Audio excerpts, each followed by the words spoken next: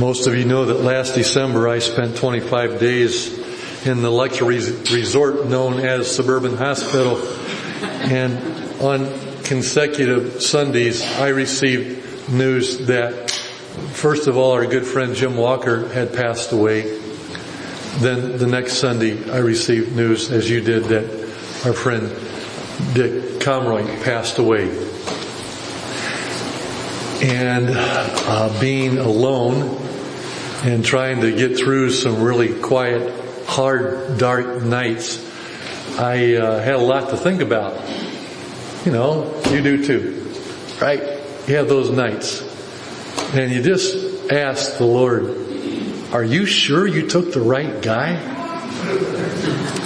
I mean, there's two men far better than me that are gone, and I'm here. Why is that?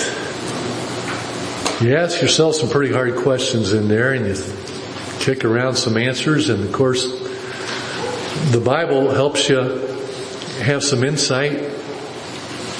Paul said, if I'm to go on living, this means fruitful labor for me. That's what it's about. It means fruitful labor for me. I desire to depart to be with the Lord in heaven. That's what he says. But if I remain, it means fruitful labor for me. And I didn't hear a voice. I heard a lot of voices actually down the hallway from where I was at. A whole bunch of them. But I didn't hear the voice of God. I just had this realization that my purpose in my life is to point people to Christ. For as many days as I have left, that's what it is just to point people to Christ. And that's why I wanted to bring this couple of messages to you over the next month or so. I just call it Operation Andrew. It's simple stuff, but our job is to point people to Christ. There was a 14-year-old boy that moved to our town and into a neighborhood in our town. His name was Rick. He was quickly befriended by another boy who was also named Rick, who lived nearby. They both named Rick. We called one Rick Rollo. Rick Rollo. Because his body was shaped like the candy that's called by the same name, Rick Rollo. Now I know that was back in the days when nicknames were accepted, and you can't do that today because you might get sued or you might offend somebody. Blah, blah, blah. I don't care. You can call me Snickers if you want, if I look like a Snickers. I don't think you can offend me, but one night, this new guy, the new Rick, and Rick Rollo decided to have a camp out in their backyard. New friends, just kind of getting acquainted, hanging out together, and just the two of them sitting around the campfire doing what boys do that are 14 years old, talking about sports and girls and parents and school and crazy things. And then the conversation for a little bit moved serious to the night sky and the creator of the stars. And Rick Rollo was a follower of Jesus. And new Rick was not. And for just a couple of minutes, the conversation turned about the designer and how God could do such a thing as make those stars, and then on to the cross and God's love, then back to sports and girls and parents and school. And before the camp out was over, Rick Rollo invited new Rick to church sometime. And a few weeks later, I'll be darned, new Rick came with Rick Rollo.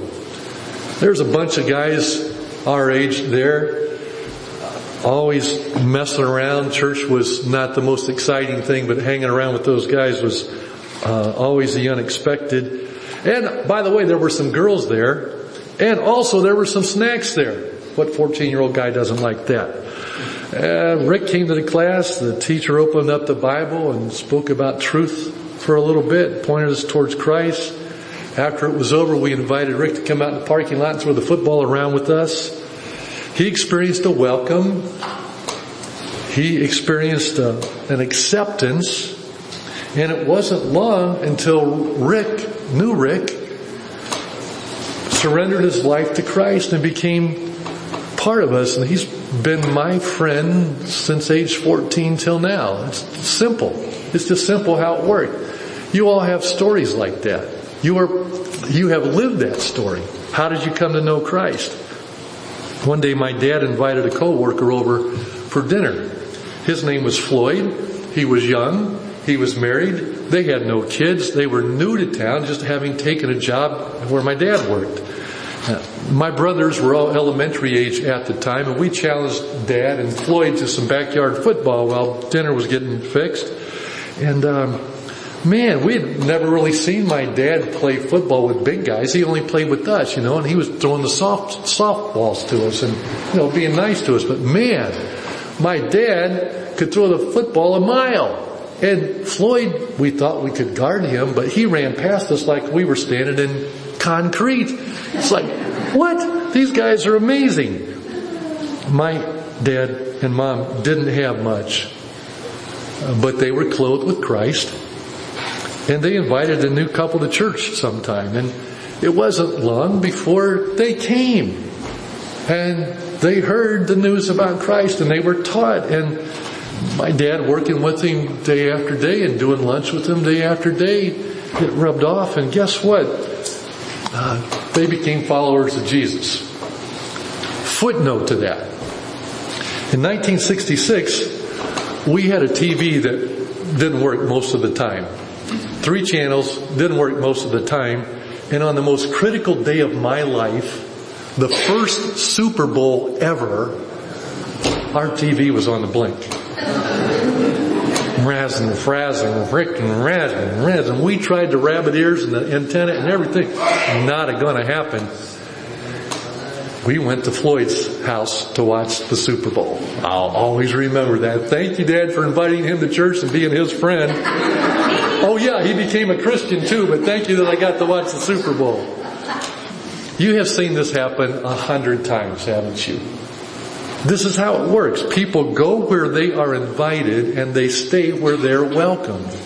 It's just a real simple plan. The Operation Andrew, word of mouth is still the most effective form of advertisement and personal evangelism. Have you heard about the new restaurant that moved into the former Clarence Church of Christ on Main Street in Clarence? You should check it out. Just like that. Oh, have you been there yet? What was it like? And a simple little conversation like that results in maybe you going to a new restaurant to check it out. Operation Andrew is a simple, classic story of how to bring a friend to learn about Jesus. It's based on John chapter 1, verse 35 through 51. Here's how it goes. The next day, John was there again with 2 of his disciples. When he saw Jesus passing by, he said, "Look, the Lamb of God." When the 2 disciples heard him say this, they followed Jesus. And turning around, Jesus saw them following and asked, "What do you want?" They said, "Rabbi," which means teacher, "where are you staying?" "Come," he replied, "and you will see." So they went and saw where he was staying, and they spent that day with him. It was about 4 p.m. Andrew, Simon Peter's brother, was one of the 2 who heard what John had said and who had followed Jesus. The first thing Andrew did was find his brother and tell him, "We have found the Messiah." That is the Christ. And he brought him to Jesus. Jesus looked at him and said, "You are Simon, son of John. You will be called Cephas," which is translated Peter. The next day, Jesus decided to leave for Galilee. Finding Philip, he said to him, "Follow me." Philip, like Andrew and Peter, was from the town of Bethsaida.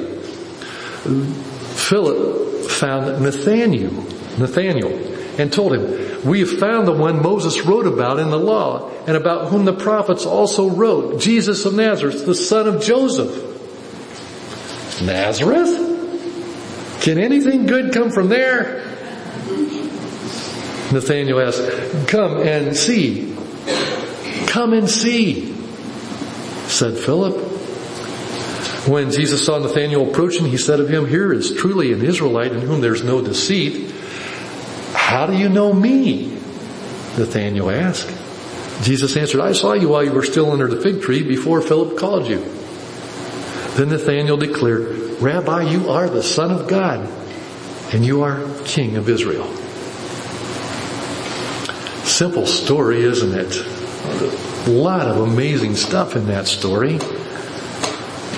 Today I'm just going to focus on how to bring people.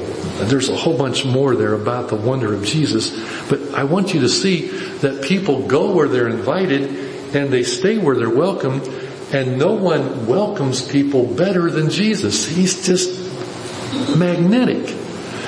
This is social networking before the internet. You mean it could happen before the internet? Oh my, yeah. John the Baptist identified Jesus to his friend Andrew.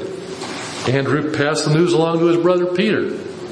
Jesus talked with Philip. Philip quickly invited his friend Nathanael. That just bing, bing, bing. That's just how it works. You've seen it work. You are a product of it working in your own life. The invitation was very simple. Just come and check it out. You should just come. You can make up your own mind. Just come and look. We do this all the time with subjects far less important than Jesus. Did you see that movie? Did you try that new pizza place? How about those bills? Did you see that play? And we just share that little information back and forth. But Philip was amazed. Jesus is the one. I like how he said, He's the one. We found the one. He fulfills the Old Testament promises, he said. That was important to a Jewish man. To us, maybe it doesn't quite have the same ring, but when a Jewish guy in those days heard that someone fulfilled the Old Testament promises, that the red lights go off like, what? Tell me more. Isaiah said Jesus will be called the Wonderful Counselor, the Mighty God, the Everlasting Father, and the Prince of Peace. Whew. Is that a mouthful? What one person could be that and do that? The Wonderful Counselor. He offers all you need in the way of truth and answers with these deep, satisfying truths that will help you understand. The mighty God, He's got the power to deal with anything that you face. The relationship with the everlasting Father. Man, we all crave this relationship with our dad, that we want it to be healthy and good and everlasting. But on earth, of course, it's temporary and there's a lot of weakness involved in it. Not so with the everlasting Father. He's there for you. And the Prince of Peace, whew, man, does the world need that right now?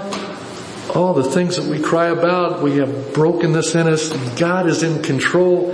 You can endure the storms because your life is built on the rock. We have found the one. Wow.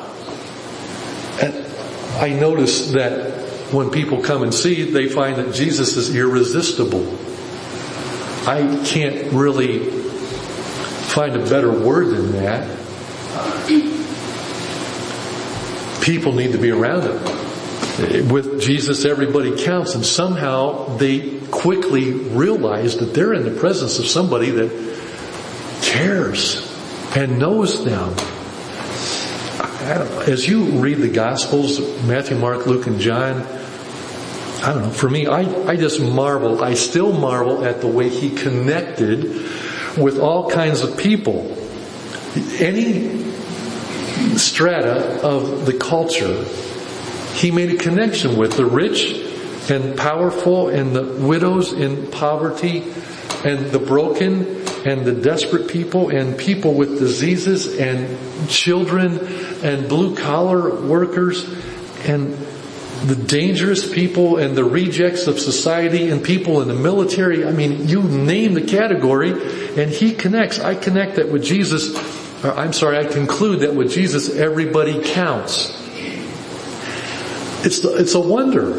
He knows you, and he still likes you. I mean, think about that for a minute. He knows all about you, and he still likes you. Man, oh man. When people realize who Jesus is and what he offers, they must find out more about him. He's irresistible. Billy Graham held a massive crusade in London in 1954. The arena was jam-packed with people when two men arrived. They did not know each other and randomly sat down beside each other. And they quickly agreed in their just short conversation, they agreed they didn't like Americans and they didn't like any form of religion. They only came because it was free, it was indoors, it was a show, and they wanted to watch the show and make fun of it. But something happened that night. The Holy Spirit moved their hearts. And when the invitation was given to come down and receive more information, have some questions answered, the one man stood up and looked at the other and said, I got to go down there. I got to find out more. And the other one says, I'm going too. He said, but wait a minute. Here's your wallet back. I'm a pickpocket. He's irresistible. He just draws you. It's amazing. Another man arrived late to a meeting in London and the doors were locked to the arena. They had to prevent overcrowding. It was just so jam-packed. He was very disappointed. He had come a long way. There was a young street kid out there and they made a connection and the kid said, what's your deal? You've tried every door. You can't get in. The guy said, I want to get in there. I've come a long way, but I can't. The doors are all locked. The kid said, I can handle that. And he calmly picked the lock so the guy could get in. The man went in, heard the story about Christ, and went that very night and surrendered his life to Christ and was baptized just the next day or two. That leads me to say that Jesus is magnetic. He draws people. Yes, he walks on water. Yes, he can feed 5,000 people. But it's more than that. He surprises you with what he does to your heart. You don't know what he's going to do next. He's independent. He's fearless. He's kind. He's engaging. And he likes you. I note that Philip introduced Jesus as the one Moses and the prophets wrote about and as the son of Joseph of Nazareth. Well, that didn't impress him very much. Nazareth? I mean, sorry, we have some families from West Virginia here. My family came from West Virginia, but man, my other side of the family always make fun of people from West Virginia. Just did. Just made fun of them. You know, Hicks from the sticks, that's what they were, and just had fun with them because that's where my mom's family was from, and she always had something to come back with us at, Just good stuff. I mean, there's a little story that says a mom from West Virginia wrote to her son who had moved away and said, Dear son, I'm writing this letter to you very slowly because I know you can't read fast. That kind of banter back and forth all the time, all the time. Well, that's kind of the disdain that Nathaniel had. He's like, what? I know where Nazareth is. I don't really have any reason to go there. There's nothing to do. What is there? And can anything good come from there? But Philip answered those objections with just 3 simple words, which I think you can memorize. Come and see. Check it out. I don't need to convince you about anything. Just get here and meet him. You'll see yourself. Just check him out. Nathanael concluded then, after just a short time, that Jesus was not only the son of Joseph from West Virginia, Nazareth, not just from Nazareth, but he concluded even more, he was the Son of God. And that just after a relatively brief encounter there in John chapter 1. He was going to see a lot more after that, but man, just there was enough to convince him. That's what Jesus does because that's who he is, the Son of God. Better than any toy, deeper than any love, greater than any achievement.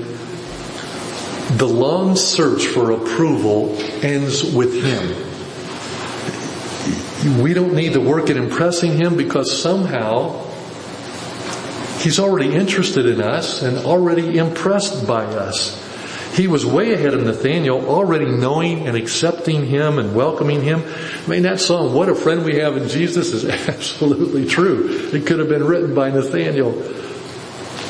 The Bible says in Titus, "It's not by works of righteousness which we have done, but according to His mercy, He saved us."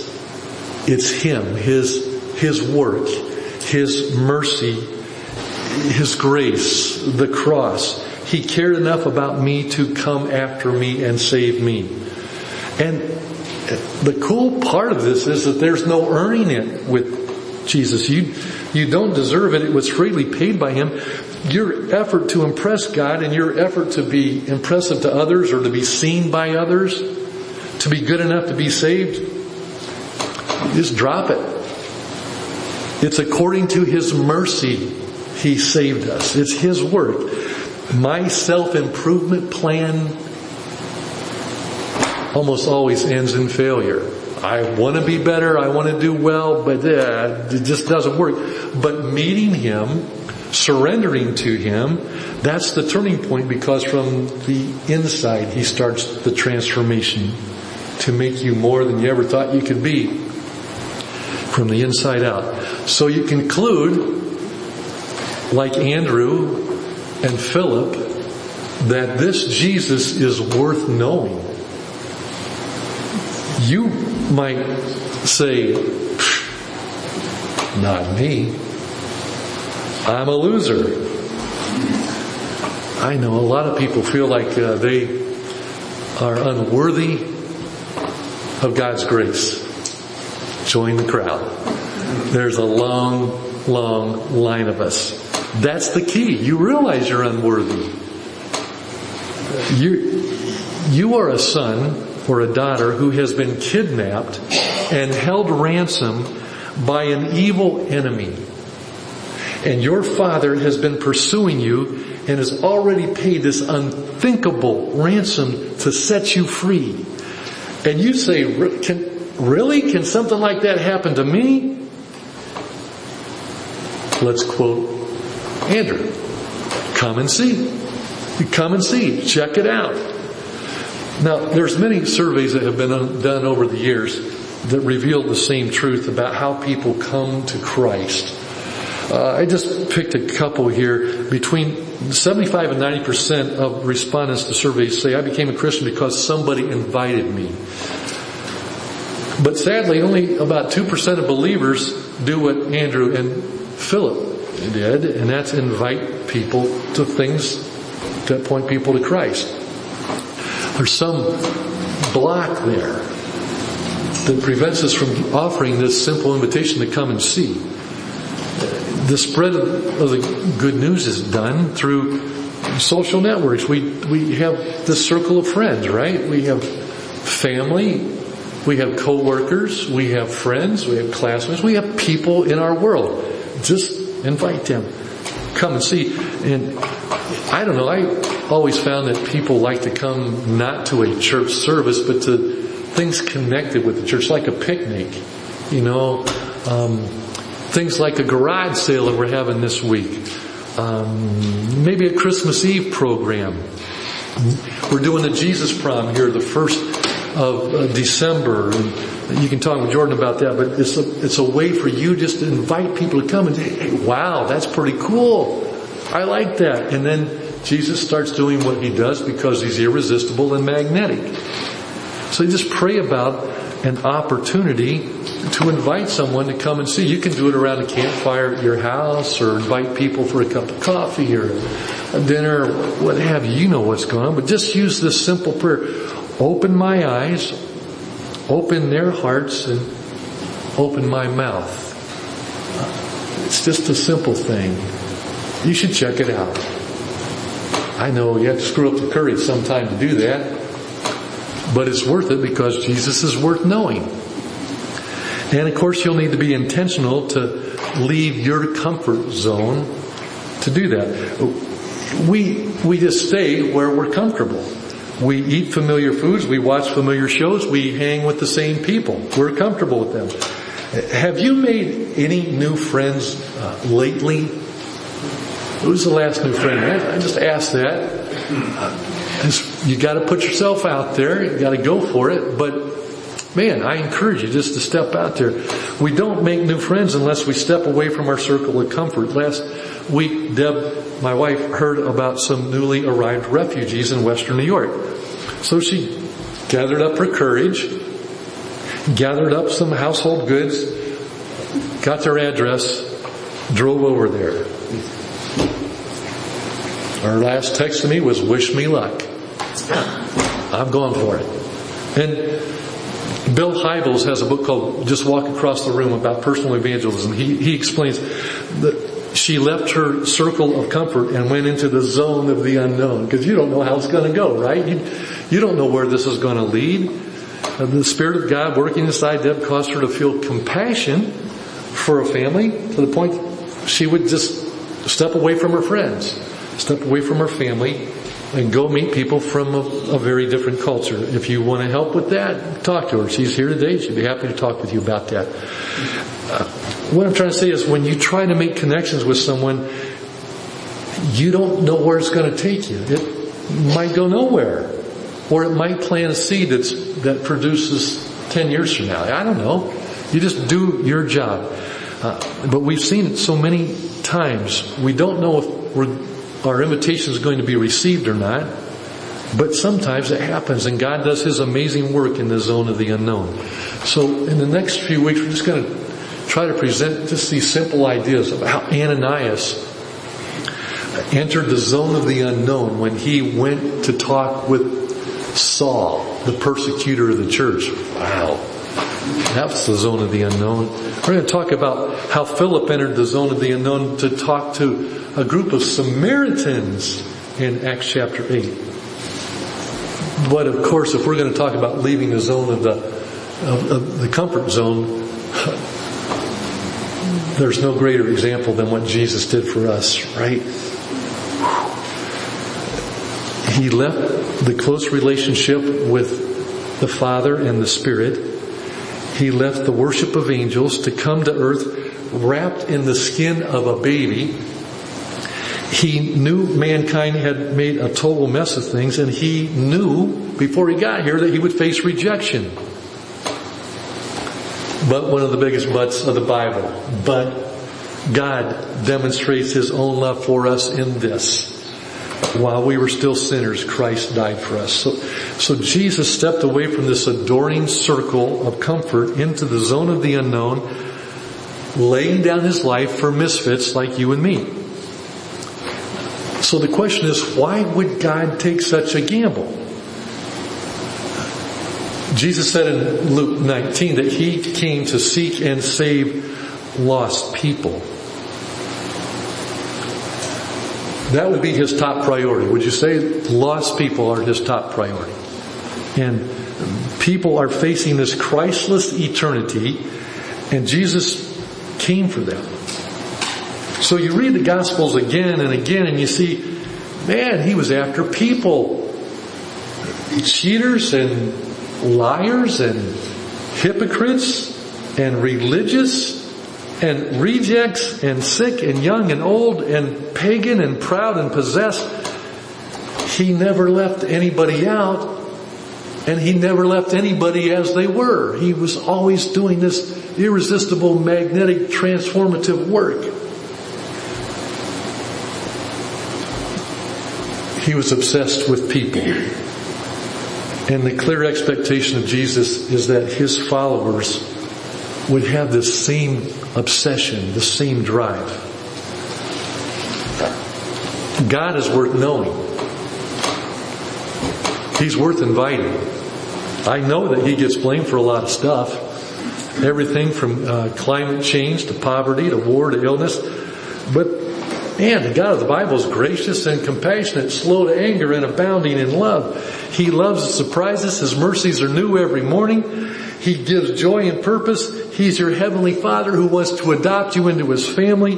He isn't afraid of anything.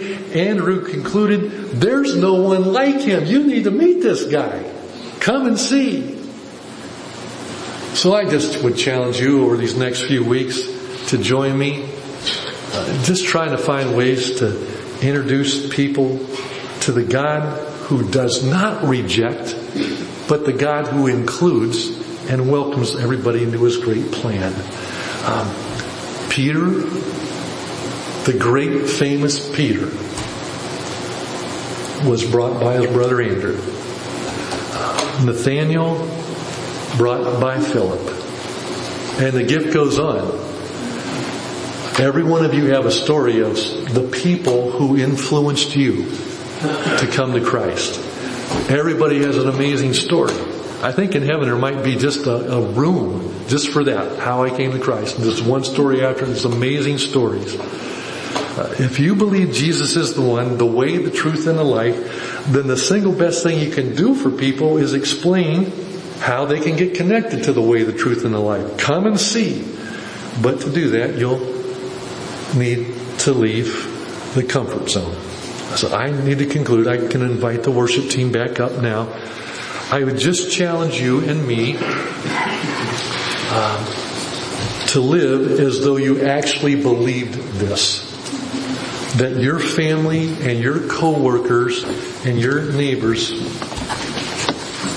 would be better off if they knew Jesus. They'd be better off. And maybe you've tried before and said, it's not working with them. I get it. I know.